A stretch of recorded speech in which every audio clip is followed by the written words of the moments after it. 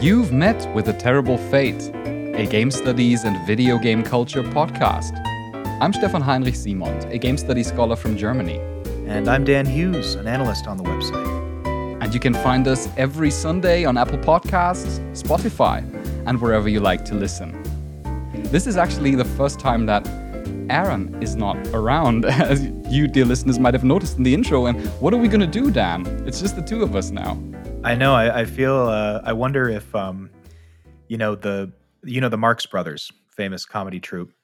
So when they were left behind in the backstage of a theater, they had been sort of choir boys and they were singing. And one day they were just left to their own devices, and their mother went back and they were making jokes and doing physical comedy with one another. And she just said, "The monkeys are out of the cage." And maybe that's what this podcast will be, Stefan. Do you think we should grab a blanket and throw it over the living room furniture and pretend like it's a cave? Have an all night video game sesh in the in the warm blanket fort. Of course, dear listeners, this means that we're going to push our announced Returnal episode back for 1 week. We just thought this might be the best idea, since we want to, the three of us, we all have a lot of things to say about Returnal, and we want to do that when we're together in one episode. That's why we thought 1 more week doesn't harm. So we're pushing that back, and instead we're restructuring our schedule a little bit. As you know, at With a Terrible Fate, we believe that knowledge should be accessible to everyone, and especially when it relates to analyzing and appreciating the stories of video games. And that is why this very show is free and independent. You won't encounter any advertisements, and you won't run and hit your head against a paywall. And instead, we rely entirely on your support. So if you wish to contribute, then we would be most humbly grateful if you would go to patreon.com/withaterriblefate to find out more. Our main story today is about a topic that we barely ever talk about or think about these days. It's about pandemics. Pandemics and how they are constructed in video games and what these constructions actually mean. In order to discuss this subject, we've invited a good friend of mine and a precious colleague on the show, Dr. Arno Görgen. He works at the University of Arts in Bern, which is in Switzerland, as a cultural historian. And I may mention here that we've worked quite a lot together in the past. We have recently published an anthology, for example, on illnesses in video games. I'm mentioning this here because while the book is primarily in German, it does have some very intriguing English texts in there, and it is also open access. So if you check out the link in our show notes, then you can simply download the book without being charged anything, just in case you're curious.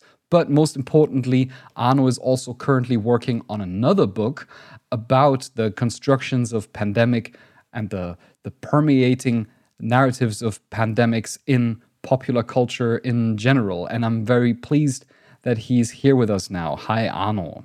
Hi, Stefan. Is it still necessary that we define what a pandemic is, considering that in these trying times, we're basically living in the midst of one? That's a funny question because, I don't know, maybe 2 years ago, I would have said, of course, we have to define this weird medical terminology to people, but everybody knows what a pandemic is right now, and what I don't know what's the English term for incidence or incidence, I think. For these things, we don't need any definitions anymore because it has permeated into popular or collective knowledge. Very much so, yes. I sense that there's sometimes still a confusion between pandemic and epidemic. And please correct me if I'm wrong, but an epidemic is usually like an outbreak that happens in a somewhat spatially confined area. So it can be in a region, it can be a country, whereas a pandemic, as by, this suffix of pan, means it goes all around the globe. It's everywhere. Yes, exactly. That's perfectly defined. Yeah, then we have some little bit of public service here directly at the beginning of this interview. And the sentence that stuck with me while I was preparing this interview was, this occasional utterance, nobody could have anticipated that a pandemic such as this corona pandemic would happen, which is obviously not true when you ask experts from the field of epidemiology and virology. It has very much been expected that sooner or later something like that is going to happen. But at the same time, I also realize that we are confronted with pandemics all the time in video games. Video games seem to have almost like an obsession with pandemics. Would you agree with me there? I'd say the obsession is with popular culture in general. And it's obvious. You have pandemics through all eras and ages. Speaking of the plague, or I don't know, tuberculosis is around since 10,000s of years. And it is a pandemic that spread all over the world. So illness, disease is something that accompanies humanity since its beginnings. It's obvious that we talk about illness, about pandemics all the time, and it's obvious that it's part of popular knowledge and of popular culture to memorize these things and to keep some important aspects of pandemics in mind. Yeah, to negotiate them, often also in the forms of metaphoric engagements. I was thinking of the probably most widespread, literally, the most widespread pandemic narrative, which would be the zombie apocalypse, right? Yeah, I'd agree to this. I'm not sure if this is something that just happened in the last 50 years since Romero's Night of the Living Dead, but right now the zombies are the most widespread plague in popular culture, I'd say, yes. Why is that? I was wondering. Why is it that we have this apparent drive to always engage with viruses, with zombies, and the tales that come with it? What makes it so fascinating, I wonder? I think concerning video games, there are three logics you can identify in this context. The first one is the logic of the market, that is, developers consciously or unconsciously orient themselves to pop cultural trends and pick on what is selling well in the media or what is popular. That's one thing. And the second one is somewhat connected to this. I mean, you notice the German sociologist Niklas Luhmann speaks of pop culture as a social memory. And one basic idea is that only what is communicated is collectively remembered. So there are successful memories that are particularly suitable for being disseminated. And pandemics is such a concept. And the third logic is one of game development and game mechanics. I think a pandemic can be reduced quite well to very few aspects: us versus them, the transmissibility of the disease, and a specifically epidemiological perspective, namely the idea or the social construct of the pandemic, meaning not its biological reality. It is about society and the demands placed on society. And all these points make it interesting for video games because this complexity-reduced view of disease as something that's happening in a society can be programmed quite well, to put it simply. And it allows for free spaces within which stories can be told quite good, like the hero's journey or conflicts and so on. Yeah, the hero's journey, the common trope that in a pandemic, the social institutions fall apart. They fail us in popular culture narratives and in video game narratives now. And it is down usually to the protagonist to combat this pandemic, which is a very iconic trope. It reminds me of a neoliberal imperative, if I may say so. It reminds me a bit of often also the tale of the American dream, of the average Joe basically rising to the challenge, becoming a superhero or super soldier or whatever, because for some reason he or she is immune, right? And then fighting against the pandemic in a very active role. This seems to me like one of the essences of pandemic narratives in video games. And it is because this is so condensed into this one conflict, me versus the rest, that makes it so accessible for video games. It's easier to program, how to say, sounds a little bit weird, to program an egoistic point of view in contrast to an empathic and more social, complex system within which you have to interact with the rest of society. It's easier to kill them all than to help them all. Yeah, because you usually have the situation as is epitomized in the zombie apocalypse, where you don't fight the virus as such, but you fight the mutated humans, because they are somewhat, they are turned into something almost non-human, or even straightforwardly non-human. It seems to me that the virus in a video game is often something you can point at with a shotgun. I think I'm gearing towards this idea that in the stories we tell ourselves about pandemics, we often have the opportunity to fight back. We have the opportunity to fight against the infected. Whereas now in this corona pandemic that we are in, we're confined to passivity. The best thing to do is just not to do anything, basically. Wear your mask, stay at home. It's quite the opposite of this active, empowering role of a hero in such a video game. What makes more easy is also that a virus in our world is an invisible thing. It's something you can't grab. And in video games, you have the infected as a sign for the pathogen. Yeah. They represent them. They embody them. That's the word I was looking for. Yeah, it's embodiment. It is the concept of embodiment, right? And the thing is that during our pandemic that we are currently experiencing, we often have the problem that it seems that this embodiment is missing. That there are people who actually deny the existence of the coronavirus because we don't have this form of embodiment. Is it possible, I was thinking, that maybe because we are so used to pandemic narratives where we see the zombies, where we see the affliction, and even in pandemics such as the plague, where you have usually some form of external signs that this person is infected, that this just makes us more keen to assume that such a microscopic thing, which is not visible to the eye, just may simply not exist?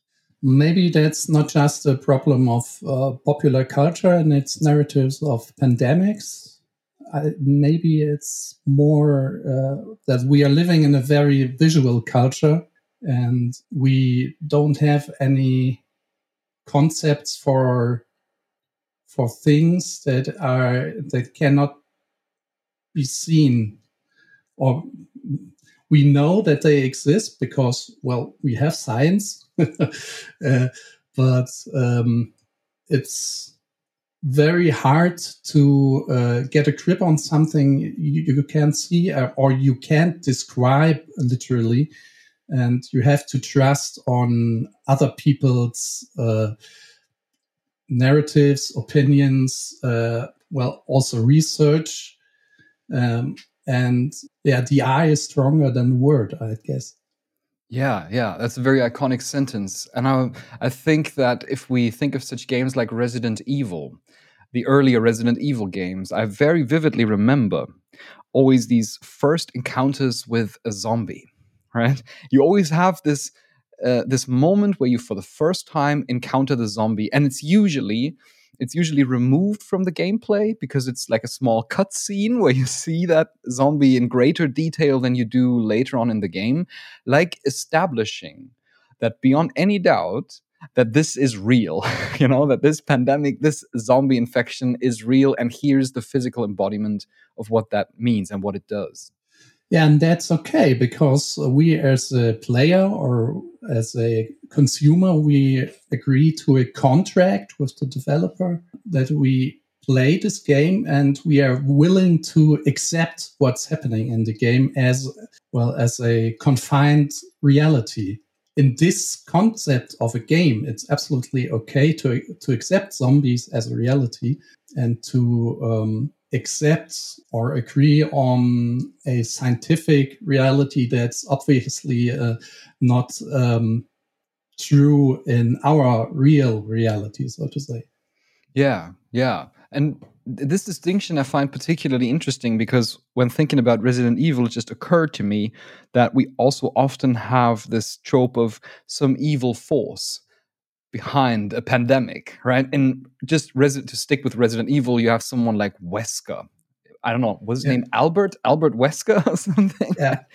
An evil scientist. He wants to like seize world domination, if I recall correctly, at least up to Resident Evil 5, I think. And there's always some kind of intent. There's a creation. There's you could say, mad scientist behind this virus or behind this pandemic. And this is something that we seem to miss nowadays, which is almost part of like, conspiracy theories or conspiracy ideologies where you think Bill Gates in his laboratory has created the coronavirus. It seems to me somewhat connected, right? This idea that there must be some kind of evil force, some kind of intention behind this virus. Yeah, and it's also interesting that you have both. You have to have a reasoning or a cause for virus, which in most cases is science, but there seems to have to be something that explains the evilness of the virus. You don't just have the virus, you also have these weird otherworldly narratives about Wesker, or as in The Evil Within 2, there's this weird thing that you explain these things with science, saying you're just within the mad mind of some evil person, and you wander through the mad mindscapes. But it's not just that, because there's also something more you explain, or it's often explained with religiously connoted narratives, that there's something going on in the background that's on another level above science. This struck me as particularly important because I know we spoke quite a lot off air about A Plague Tale: Innocence, right? Which is a relatively small production. And while A Plague Tale is a game that prides itself on being historically, let's say, authentic in quotation marks here, as in it strives to present you with details about the world, about France during the plague, that makes it particularly authentic.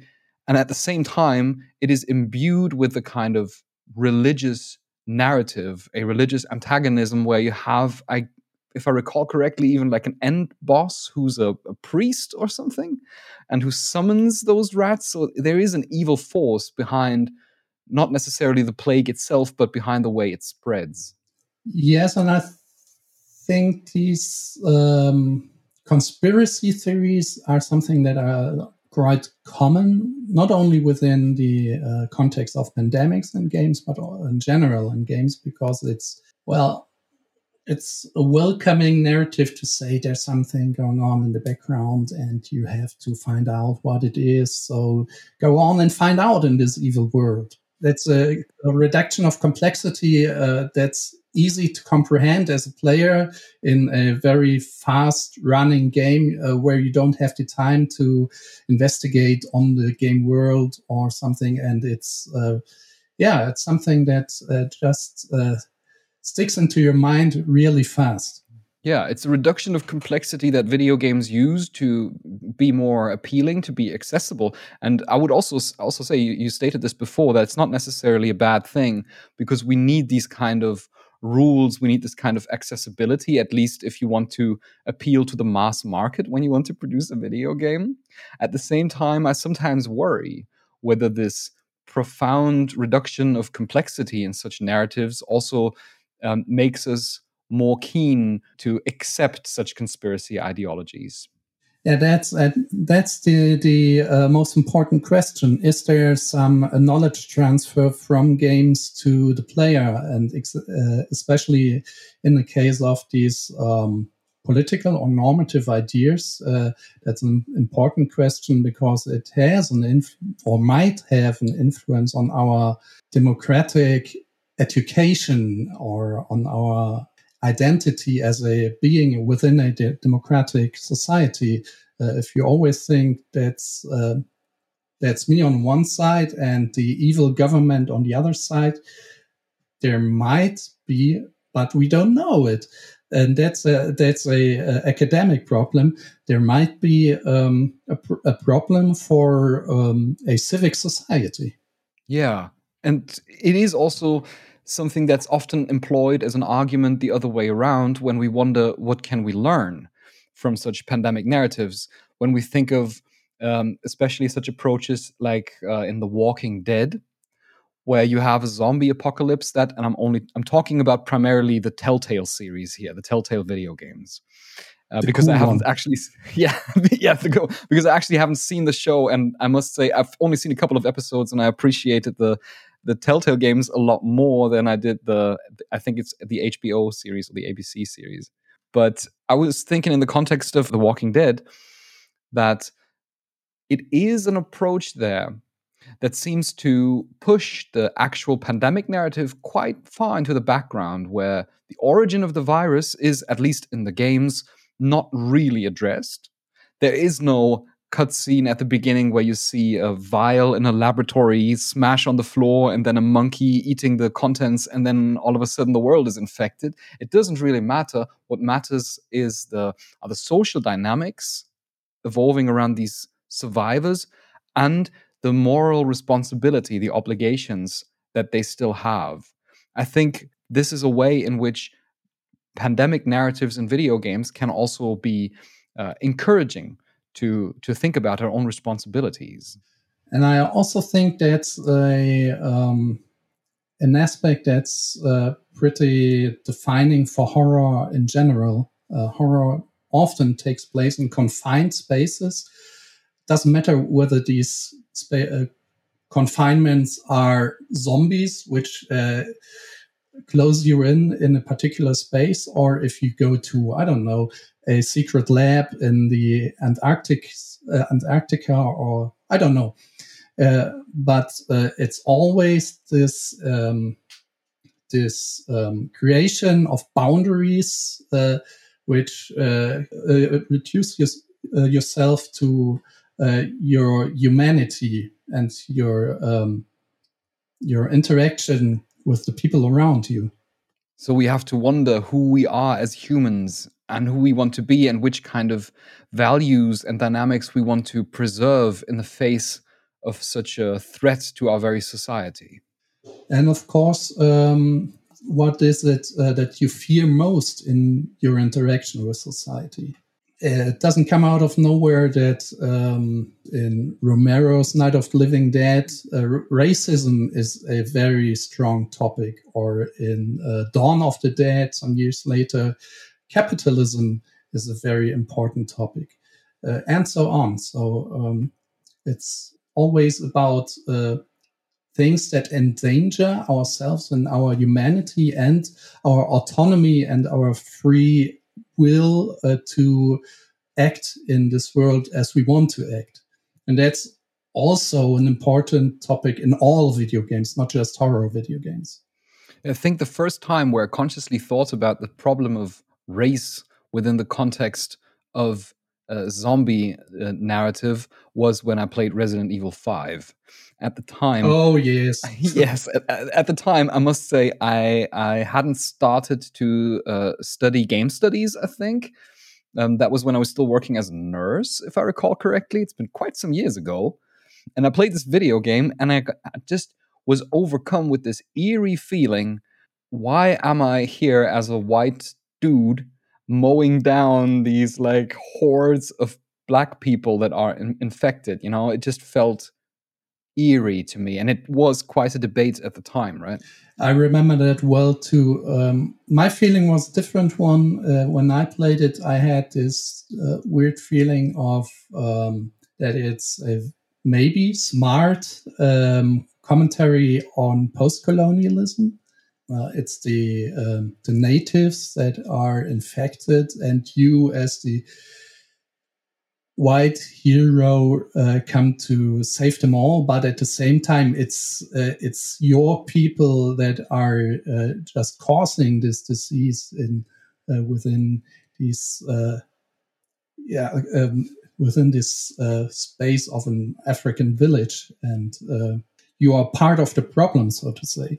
I think that's a very, very self-reflective or very self-reflective way of reading it. I think maybe I was thinking too much. Yeah, I mean, I think it's a very favorable reading. I would assume that nowadays Capcom would not do Resident Evil in that way anymore. Although, I mean, they still build on similar tropes with Resident Evil 7 with like this entire like hillbilly narrative, right, where the rural family is sort of the essence of the problem. Yes, and it's very often this the idea of a not so well developed population in a rural region versus the highly intelligent hero that's coming from a city with an urban background. That's maybe also an aspect of this whole construction of us versus them.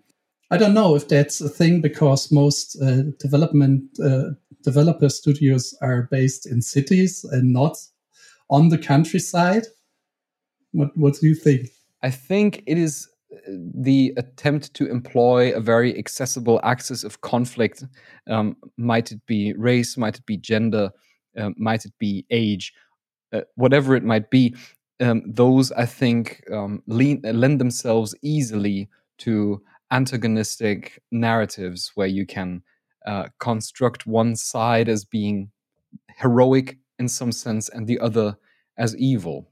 But to save Resident Evil 7 a little bit, the family, as it is called, the Baker family, is also shown in their pre-infection state at some point. So you can have some hints on their history, being a father, being a mother, being part of a football team. I don't know what. And they are, again, an innocent group of people that's drawn into this evil world by science. It's, again, this family that's drawn into this world by an evil company. And it's always this this narrative of modernity as an evil influence onto the world.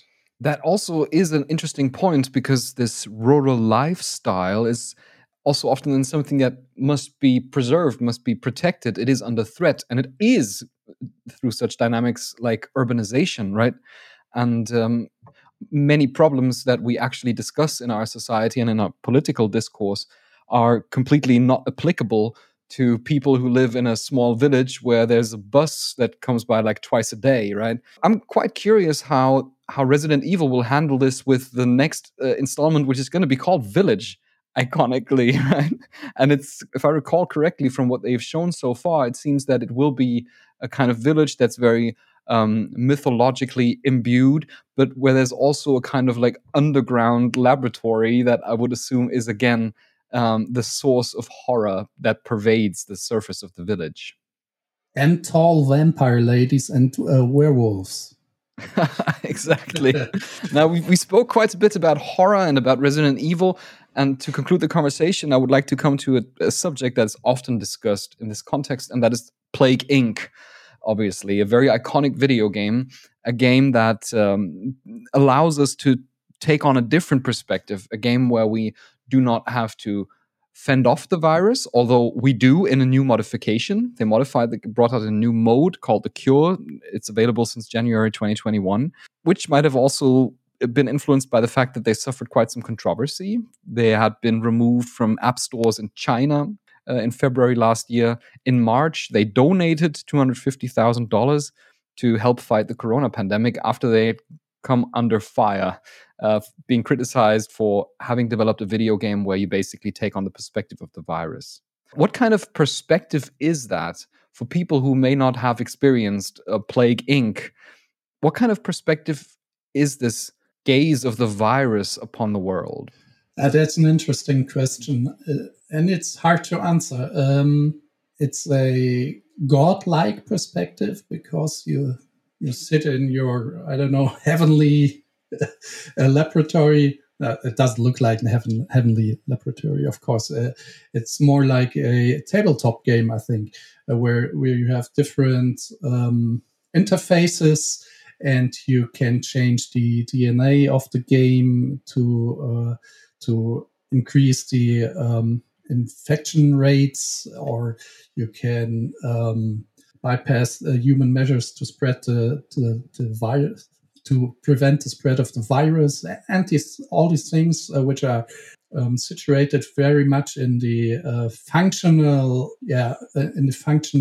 structures of all pathogens. So what you have here is you play with different, how to put it, maybe biological systems within a biological entity, and all you do is try to build the most deadly virus or bacterium or whatever to kill all of humanity. And that is done in a way that's very sophisticated, very complex on the one hand, because it makes use of these systems and of these mechanics in a very complex way. And at the same time, these mechanics are very easy. They are very easy to comprehend. They're very easy to follow. And this is what does make the game so perfect to learn a lot about epidemiology or about the biology of pathogens. And this is also something that maybe led to prohibiting this game on the Chinese market, because it tells us very, very much about epidemiology, about public health, and the measures that can be taken in the face of a pandemic. I could also imagine that it's just a very emotional response as well. If you consider that this pandemic that we're currently in originated in China and hit the population extremely hard, and that in those trying times, which was, like last year, February, that was when the entire thing was just about to like properly boil up, that it might have seemed almost cynical to play a video game where your goal is to spread the virus around the world, and where a very appealing starting point is China, indeed. And that's a funny thing, because the game is quite old. It's from 2012, I think, and it has been successful for some years. And in the last years, it got a little bit quiet around the game, and it was just with the beginning of the pandemic that its sales went sky high, and it sold very, very much in every country. And we have to consider also that the company around Plague Inc. also donated money before the pandemic to different institutions. So that's not something they haven't done before. And they have always been in very close contact, for example, with the Center of Disease Control, for example. Well, I mean, there's so many more things that we could talk about. I would love to tell the story of the corrupted blood incident in World of Warcraft, because I think that's a particularly interesting case. Maybe we should do this briefly and just explore that as a conclusion to this interview, because I think it encompasses so many interesting things about the constructions of pandemic in video games. The corrupted blood incident in World of Warcraft that was many years ago, right? Yes, in 2005. 2005, yeah. Wow, okay. And you must correct me if I'm wrong, but I recall that there was a new installment of a boss of a dungeon, and you could basically rush into this dungeon with your group of players, and then this boss would have a debuff that it would inflict upon characters, upon players that would fight, and it was called the Corrupted Blood because it caused them basically to be poisoned, so to speak, and to lose health. Now, this was not a problem for the players that were actually at the right level to go into this boss fight. However, what was not considered by the developers is that players can have pets. And if you have like your tiny, cute World of Warcraft wolf running around next to you, and this wolf gets infected, then players put them back in their inventory. And after they've been in this boss fight, they come out into the world and they open their inventory again and summon the wolf. It might still be infected and might spread this corrupted blood to other players, to weaker players, who would then almost instantly die because they don't have that many health points or hit points that they could survive this affliction. Yes, that's true. And as I recall it, whole cities have, fallen to this weird plague, to this weird epidemic.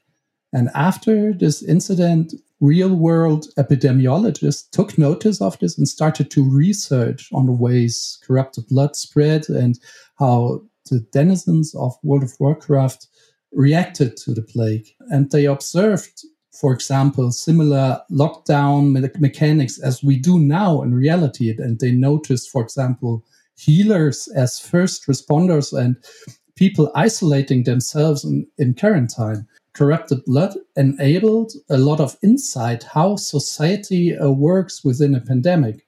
It was particularly interesting because it was, I think, not intended, right? Because it was an actual pandemic that just worked along the systems, the self-confined and in themselves meaningful systems of the game structure, and just led to this proper accident that I think is as close as it can get to a modeling of a pandemic by such a small little thing that has been overlooked, which often is the origin of pandemics. And if I remember right, there have also been attempts to duplicate this weird corrupted blood incident and to reproduce it by programming in another virus in a controlled environment. But I'm not really informed how well that worked out. It is definitely interesting because we can observe this kind of behavior of how people evacuate the cities in a game that is usually designed to be social, withdraw into smaller areas, withdraw into the forests, avoid the main roads in order not to encounter other players. And ultimately, and this is something that I feel resonates very much with at least me and probably many others as well at the moment, a kind of cautiousness in approaching other people. This feeling of, hey, keep your distance, please. I don't want to be too close to you because you might be infected. I think this is something where the corrupted blood incident is eerily close to our contemporary experience of the corona pandemic. Would be interesting if there had also been something like what we call in Germany the COVIDiots. Yes, there were actually. There were. I think I read this study by epidemiologists. I'll check and then I'll link it in the show notes. And I think there was some mention in there of how people would intentionally get infected and then bring the virus or bring this corrupted blood curse into other areas, where people would just do it for the lols. They would just spread it. I think this is definitely a part of it. It's hilarious. In the game, yes. It shows, right? That's what makes this case so interesting, because it even shows such behavior where under different circumstances, one would have said, wow, that's a really douchebag move. But then you realize that there are people who refuse to wear masks, or luckily, I don't think it should be exaggerated because the vast majority, I think, very well understands the severity of the situation. But there are such people who like intentionally cough in other people's faces to annoy them, to upset them, to offend them. This is, again, not the default behavior, I would say. But it does happen. And the corrupted blood incident basically showed precedence for such behavior as well. Anyhow, I think we could be talking about this for quite a while, and we have to make it a wrap at this point. So thank you very much, Arno, for coming round. Yeah, it was fun. Thank you for the invitation. Okay, then. Shall we move ahead and do some side quests? Sounds like a plan. As you know, dear listeners, in our side quests, we talk about really anything that's going on in video game culture and that is on our minds at the moment. And of course, it's been the most wonderful time of the year. It's been E3. And actually, last weekend already, it started and dragged a little bit into this week, but we haven't spoken about it really yet, except for some weird predictions we made at the beginning of our last episode. Which I think we may have been right about a few of them. We've been right about that. There was no announcement for Nintendo Switch Pro, but that was right. That was pretty much clear because Nintendo already stated in advance it's going to be a very software-focused E3 for them. But Everything else, I think I predicted that Microsoft would announce the next Elder Scrolls title to be exclusive for PC and Microsoft consoles, but that didn't happen. What also didn't happen is Todd Howard didn't take to the stage in a robot suit. Yes, well, look, we can't be 100% in our predictions, although I feel there's some truth to that. Yeah, it was fairly close. Maybe he wore the robot suit under his shirt. That's right. Yeah, it's a very slim-fitting robot suit. Well, but what did you think about E3? We just spoke quite a bit with Arno Görgen about the pandemic. We know that the pandemic has severely affected an already struggling E3, which is arguably, or has been for many years, the most I'm going to say not the biggest, but the most important video game event, or the gaming event or event in the video game industry. And in the last years, it has struggled quite a bit. Last year, many people would agree that it fell rather flat, struggled to, dive into the waters of navigating this pandemic. And this year, they kind of attempted to have a return to form. What was your impression? I think that it's like with everything after the pandemic, I think it'll probably be kind of a slow start, but I thought it was promising. There's a lot of, I felt that the energy was different, and I think that people are ready to talk about new games and a number of titles that we'll talk about, I'm sure, like Elden Ring and the Breath of the Wild sequel. It almost feels like they used the pandemic as a quiet hiatus time, and this was, hey, we're still around and we're actually moving things along quite nicely. So it did feel like, no pun intended, a breath of fresh air after a very quiet year for video games. Yeah, and I think that it is part of the nature of this pandemic that the E3 announcements or the expectations ought not to be as high as they usually would be, because we know that many video game developer studios had to go remote, they had to change their workflow. We've seen a lot of delays, and it would have been completely unreasonable to expect like a large batch of like fresh new announcements. I think that publishers, for the most part, also try to not overdo it with hyping people for these particular showcases. That may be them learning from the past as well, where hype got out of their control a little bit. So I think that, I don't know, what I've been seeing online on YouTube and in news articles and things, it feels to me like people were more appropriately prepared than maybe in the past. So still some disappointment as always, but I do think that, it's the first big convention after the pandemic. We're going to have to kind of go slowly out of the gate here, I think. But a lot of interesting titles. But one thing that stuck out to me that actually didn't have any games and that caused sort of a small controversy was the Take-Two panel. This was basically announced as a keynote, and Take-Two somewhat tried to communicate in advance. You're not going to see any game announcements. They try to temper expectations in that regard, because of course they own Rockstar Games, right? People could people could be misled to believe that maybe there would be news about the next GTA, about GTA 6, which I would have never expected because notoriously Rockstar Games is always absent from E3. They do their own thing. They just put out like three screenshots at whatever point they want, and the entire internet goes crazy about them. So they don't really need that kind of spotlight at E3. But they really didn't do anything regarding gaming announcements. Instead, what they did was a diversity panel conversation titled Play for All, which is a very interesting thing to do. It is, for me, highly unusual that in the context of E3, a major video game publisher, instead of talking about things like Bully or, let's say, Borderlands, right, and their big franchises, completely going off track, also way off path, let's say off the beaten path, what E3 normally is, and have a rather intricate, in-depth conversation. I find it interesting too, especially since E3, when you really break it down, it's like an industry showcase event. You know, it's the equivalent of Kenmore Appliances having a yearly convention where they show the new dishwashers. Really, Yeah. I mean that's what it is. And to see a panel like that reminds me more of something like compared to E3, a smaller convention, something like a PAX or a more localized gaming convention, like maybe a South by Southwest, where they talk about video game conventions, or Stefan, I know, like Gamescom, right? Yeah. Where there's the industry side of things, but there are also people there to talk about what goes on in the industry, as well as the effect that has on the games that are being created. It's interesting to see it at E3.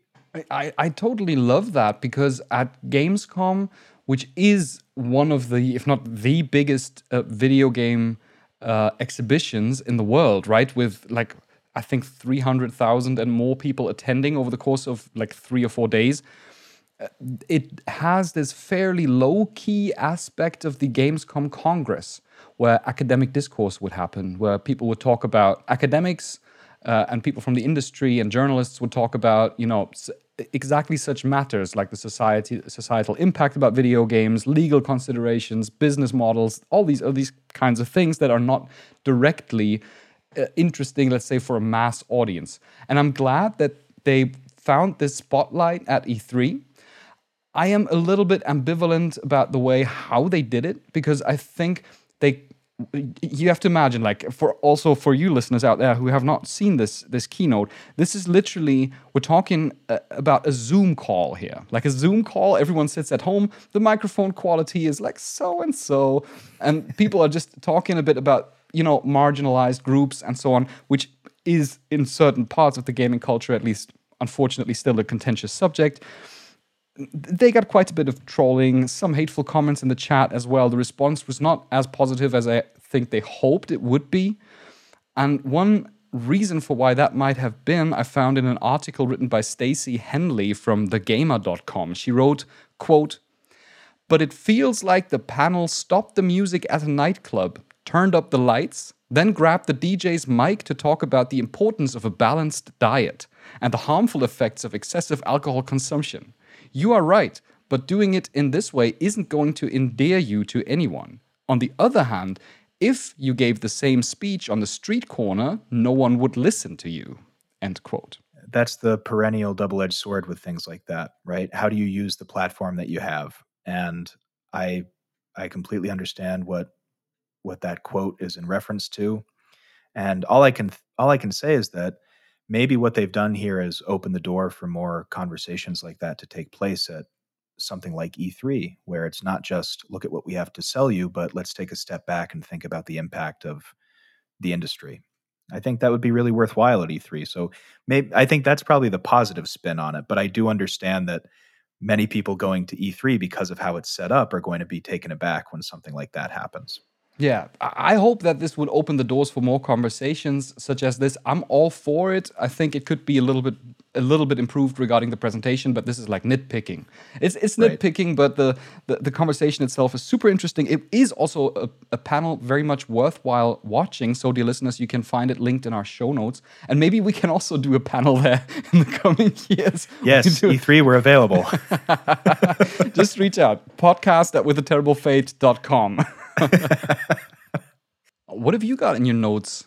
Well, I have quite a few notes, but what I wanted to start with is, because we talk about Final Fantasy so often, maybe it's worth it to start with the Square Enix panel. Yeah, sure. Yeah, so they announced this partnership that they have with Koei Tecmo and Team Ninja called Stranger of Paradise, Final Fantasy Origin. They also announced, I believe, a Life is Strange collection. Yeah, they did. Yeah. So that's pretty interesting too. I'm all for remastered collections, getting everything in one place, so long as it's worthwhile. But I found, just because of my own proclivities, that this Final Fantasy Origin announcement was really interesting, primarily because I've lost a good portion of my life to playing Neo and Neo 2. And after playing the demo for Final Fantasy Origins, which was available for about 3 seconds on the PlayStation Store, it just is. It feels like Neo with a Final Fantasy skin over it, in the world of Square Enix, which I'm absolutely excited for. And I think that what Koei Tecmo has been doing with these games recently is, they kind of get their hands into other franchises and put their kind of development code all over it. So they recently did Hyrule Warriors: Age of Calamity, where they just have a different kind of video game style, and what they've been doing, instead of coming up with new IP for themselves, they've been kind of going to other companies and saying, let's partner up and we can make the game and fit it into your universe. So I think all for it. The demo was a lot of fun. We'll see where it goes, but any more Neo adjacent property is good for me. So can you give me a tiny impression of the demo? Because I saw the announcement and I thought, okay, I appreciate the Final Fantasy spin on it. I'm not sure whether it actually does any good for the game to have Final Fantasy in the title. I felt like it was a little bit, I don't know, almost dry from what I've seen. It didn't seem all too exciting for me.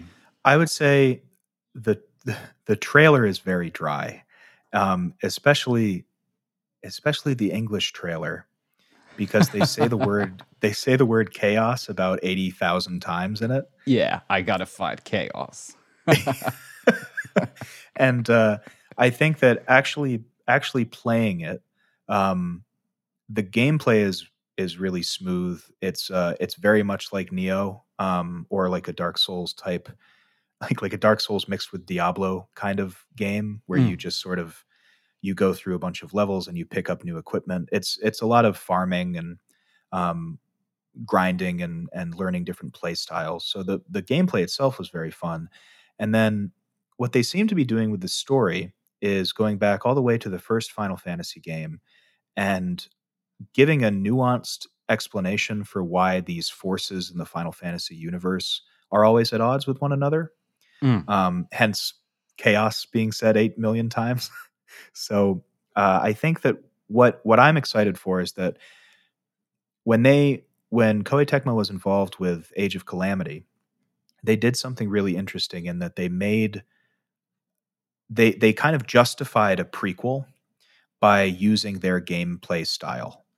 And I think that if they're going to be doing that, where they're setting up this sort of, mythic origin for the Final Fantasy world using their gameplay style, I think that's a worthwhile endeavor. Well, I'm going to look into that. I mean, it didn't seem all too exciting for me, but then again, I'm also not very much involved in, the world of Dynasty Warriors and Age of Calamity, the Hyrule Warriors, right? Was the main title? Yeah. That is just, I've never played any of these games. I've always seen them, and I thought like, wow, what is that even? I can't even fathom. It's basically just like you just beat up like thousands of enemies, and I think it's a very specific kind of game. And maybe a big problem that I have is just I have never played it, and it seems like those are the kinds of games that you only really understand when you actually play them. They don't really seem to trailer all that well. I think you're right. I think the appeal comes in playing them. I would agree with you there. Well, one thing I really love is playing music because I play the guitar quite a lot, and something that I found very interesting in the Ubisoft conference, to shift gears a little bit, is Rocksmith Plus. Because, Rocksmith, this is a very unusual thing, but it is a guitar learning software, really. It came out first for PS3 in 2011, and it is a software that allows you to plug your electric guitar or your bass guitar in. It allows you to plug it into the PS3 and then, to play along to songs. And you basically have this kind of Guitar Hero vibe, only it is much more grounded. And it actually teaches you to play the guitar, which is, different from pressing buttons on a plastic guitar controller. So it is very much not Guitar Hero, and you have to assume that you're not going to be able to rock through some kind of songs very quickly, but you need to go note by note, step by step, because you're learning an actual instrument. And Ubisoft announced that they would release Rocksmith Plus. They're turning this thing into a subscription service. Generally, I'm not in favor of subscription services, but I do understand that with a learning software such as this, it makes sense. A lot of learning resources are actually subscription-based. They added acoustic guitars to the mix, and most importantly, the function that you do not need a specific cable, but you can use your phone as a microphone, which is obviously necessary, for acoustic guitars, which is kind of cool because a lot of people have their phones already readily available, laying around on the table anyway.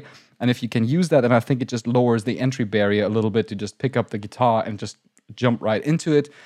It's going to be launched this fall. It's slightly overpriced, I think, at $15 a month, $40 for 3 months, and $100 for a full 12 months. I think they went a little bit overboard there, but who knows? Maybe when they launch, they will quickly see that the influx of players is not as much as they would hope it to be and reduce the prices a little bit. At least that's what I would hope. I wonder if they're trying to take into account.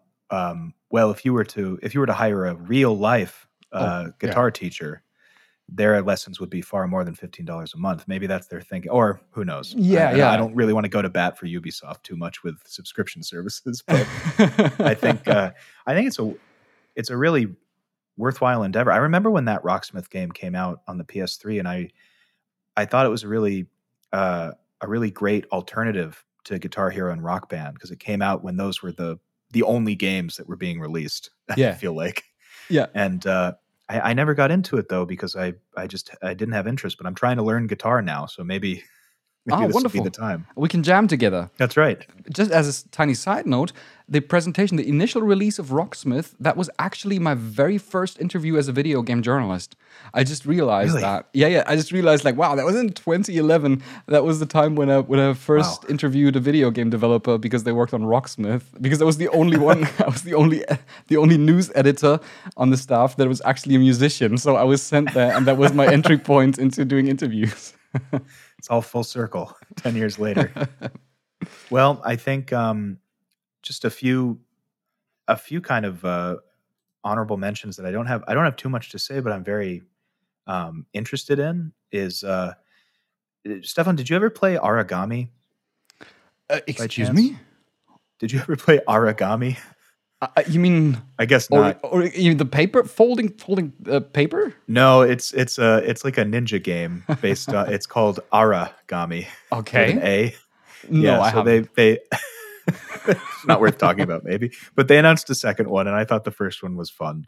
So that came out with the Xbox and Bethesda release. They went over a few new games. Origami to me is it's sort of in the graduating class of Ori and the Blind Forest, like those Xbox games that were sort of quieter on the radar, but gained a fun following. So it's doing some interesting things. I'm glad that they got a second game. That must have flown by me because I do remember that. I've watched the Xbox and Bethesda showcase, and I'm just looking at all the titles they have announced here. It's quite a lot. And Yeah. that is just such a typical E3 phenomenon that there would be so many things that at the end of it, I wouldn't be able to remember something that was probably shown like as a 30-second trailer or something that blasts a release date on the screen. Yeah, it just washes over you. You know what did that for me? I don't know if you saw the inexplicable Vertigo video game that's coming out. Vertigo? Where was that? Alfred Hitchcock's Vertigo. Oh, I do remember. Yeah. I'm color me intrigued. It was just a trailer that was really uh it may as well have been a trailer for a Hitchcock movie with all the visuals that they were using. Very interested in it. It seems like it's coming out soon, and it just got me thinking. There's a rich vein that hasn't been tapped. Is Alfred Hitchcock's work for video games? I think kind of interesting. Yeah, yeah. The concept of suspense. And Yes. Vertigo was a fantastic film. I think that in general, the Xbox and Bethesda showcase. I mean, I don't own an Xbox, and I'm very sad that they have purchased Bethesda, so I can't play their games anymore, especially games like Wolfenstein and Doom. But I think they did a fairly good job with their showcase. It was, I think, one of the most conventionally E3 showcases. Yes. I You're right. I watched such a Play it showcase. safe. It's like trailer after trailer after trailer, and always this. I'm so glad that they didn't do like an audio announcement of this like console launch exclusive thing. You know, Yeah. because it's like world premiere. It's like every 2 seconds. But this time they only did it in writing. I find that a very good stylistic choice because it doesn't rub it in that much. And they they did have some interesting things to show. But I must say, I can't like I miss Sony.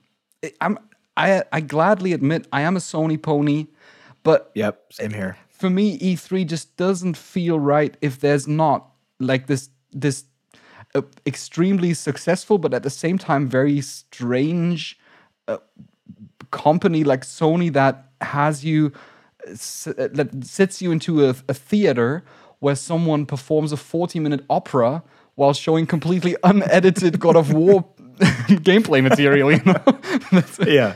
I just miss such moments. Yeah, there is a weird theatric quality to them, and I think we got some tastes of maybe Sony adjacent things, but yeah, you do feel their absence without those those weird events that they put on. Definitely the Yeah. king of weirdness in the domain of the current E3 was surely Nintendo. I really Yes. like their Nintendo Direct showcases. I find them really charming, I must say. They're just so on brand for what Nintendo stands for. And I really appreciate that, even though a lot of games are not really for me. But I just, for example, I found it really funny that Nintendo does something like, you know, they have this cooperation, they have this deal with Ubisoft for Mario and Rabbids. Which is this tactical game, which is in itself quite a weird creation, but very popular and surely looks like a lot of fun. It is a lot of fun. Yeah, I'm very excited for this sequel that they announced at the Ubisoft showcase. Mario and Rabbids Sparks of Hope. Looks really cool. However, before the Ubisoft showcase happened, Nintendo leaked the game. It's like, why would you do that? Like, leak your own game? That is truly something. And I don't think they've even taken it down. It was online hours before the showcase on the Nintendo eShop, and I think they just decided to leave it up. Like, that doesn't matter anyway. I almost wonder if it's just a deliberate decision to keep Mario plus Rabbids the weirdest thing in the world. You know, there's no rhyme or reason to anything that happens around that game. So yeah, we're going to leak our own game and we're going to leave it up. And then Ubisoft will have to pick up the pieces. It is really strange, but it comes out in 2022 and I'm looking forward to it. What I'll definitely skip on what Nintendo also announced is it's the 35th anniversary of the Zelda series, and they announced this Game & Watch device. Have you ever had a Game & Watch? No, I never did. But I've seen just in retail stores, you know, big box retail stores, the Game & Watch consoles that this is like, where it just seems like you had said before we were recording that it's a way to sell, these old games to a new audience in a very kind of almost kitschy kind of way, because the Game & Watch is very kitschy. It is. It's this a little bit like slightly unwieldy handheld device that, as its name already suggests, has usually like one game on it. This one has 3 on it. And at the same time, it displays the time. And on the original Game & Watch devices, they were produced by Nintendo. You could even you could set a timer and such things. You can actually use it like a watch. And they are going to release a brand new Game & Watch system, which includes The Legend of Zelda, the 1986 version, the 1987 version of Zelda 2, The Adventure of Link, and the 1993 version, The Legend of Zelda Link's Awakening for Game Boy. All games of which are obviously available in much better quality by now, in, remaked and remastered versions. But now you can play it on a little Game & Watch thing. At least you can on November 12th, and it costs a hefty $50 to do so. It reminds me of are you familiar with the Disney Vault? Disney Vault? Yeah. So back in the 90s and the early 2000s, Disney had this thing that they called the Vault, and they would say they have all their movies, and they would say, we're opening the Disney Vault, and Pinocchio is available on VHS for a limited time before it goes back in the vault. And they would only sell it for a particular time. And I get this distinct feeling that Nintendo is kind of feeling the same way about their properties. And instead of time, it's it's whatever media you're actually playing it on. So yes, you can have the original Zeldas, but on a Game & Watch. They do that. I think that's a very deliberate move by them, also to de-release this Mario 3D remaster thing with Bowser's Fury attached, which was only available for a limited time, and then they just took it off, even though you could have easily just kept it, for people to download. But they didn't do that, and in the same way, they produce intentionally limited quantities of the mini SNES and such things, because obviously it's just like with the Game & Watch. This thing, as much as I have absolutely no interest in buying it, there are a lot of people who collect these things and who take great pleasure in that, and that's all good for them. I'm really happy when someone can get their hands on these things when they really care about it. But it's going to be a rarity. And these things are going to rise in prices so quickly. They're going to go up on eBay for like double the price, 3 times the price very quickly, that same weekend that they release. So I think that's just part of Nintendo's strategy and another step in immortalizing themselves. I think that's really it. I think it is the collectibilization of Nintendo products. Yeah. Well, I think speaking of Nintendo, we would be, I think, very remiss if we didn't talk about the trailer for Breath of the Wild 2. Yeah. Which is very exciting. And I'm also very intrigued by, I don't know if you caught this interview, Stefan, but they actually said that if we were to reveal the title, it would give away the plot of the game. And so it's just Breath of the Wild 2 for the time being. They're keeping it very close to their chest. But we got to see some gameplay, and it showed some new abilities that Link has. Link has, in keeping with the current Japanese tradition of role-playing games, Link has lost an arm, it seems like, and has gotten some sort of tool. So I think the one thing that, from a storytelling perspective, that I could glean tangibly from the trailer was there's a definite moment where Zelda is taken by something. And I realized that I really enjoy Breath of the Wild, but she's always locked away from the start. And I feel that this trailer has provided an inciting incident where it didn't exist in Breath of the Wild necessarily. So Zelda has actually been kidnapped. You have to go and rescue her. And I think obviously it's a Zelda game. It'll be worth talking about. I think so too. I'm really looking forward to it. Link can now soar through the skies. I think that was the most important aspect, or the thing that they showed off the most. That now they include the skies. My brother Matt, who is a bigger Zelda fan than I think anyone on the planet, we were talking last night about the trailer, and he had said how he'd been following, theory crafting for Breath of the Wild 2, and everyone was thinking, there was a huge portion of the internet who were thinking that, wow, they show off under the castle a lot. I bet this game is going to be totally underground. It's all going to be tunnels and the dirt. And then he was laughing because it's like Nintendo said, you thought it was underground? Here, back to Skyward Sword, everybody. Nintendo, always intriguing. Well, I think there were obviously a lot more showcases. We're not going to address them all. We're not going to talk about all of the announcements.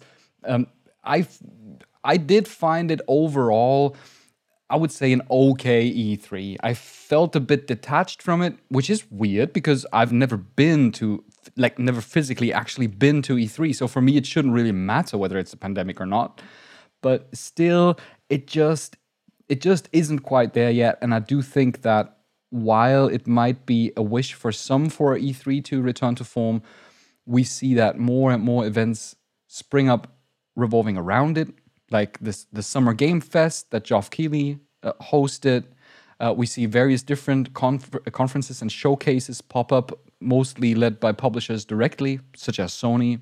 I think that it won't ever be this kind of E3 that it was 5 or 6 years ago, but it's worthwhile watching if you can skip on some things like an hour-long Verizon ad and such things. If you watch it selective showcases, then I think it can be great pleasure for many years to come. I think, yeah, I completely agree, and I think that it's worth talking about in terms of as an event because it's something that it really did start off as kind of like a dishwasher convention, and somewhere around the early 2000s, it became like a kind of like what Comic-Con is today, where it's just these media companies showcasing what they've been working on. And I agree with you, Stefan. I think that there is something distancing about people not actually being there when you're watching these trailers. So I hope that as we keep getting out of the pandemic, that we do have more of those events where people can get together and feel that community a little bit more, because I think people have felt its absence. Absolutely. Well, what do you think, dear listeners? Did you feel something lacking about this E3, and what do you think its future might be as this pandemic will hopefully come to a slow crawling end throughout the latter course of this year? Anyhow, thank you so very much for listening. If you enjoy this show, then please consider supporting us at patreon.com/withaterriblefate. Feel free to leave us an Apple Podcasts review. We really need more of those. Follow us on social media or send us an email to podcast@withaterriblefate.com, especially when you are an E3 representative and very much interested in hosting a panel with A Terrible Fate. All right. I should add, we didn't forget Elden Ring. Aaron will talk about it. Yeah, we talked about that. We spoke about that a little bit last week as well, right? We did. Because I'm sure. Yeah, that was just before our recording last week. Elden Ring. Yep. Yeah. We're going to talk about that a lot when it comes out. I can see that coming. All right. Then enjoy the week and talk soon.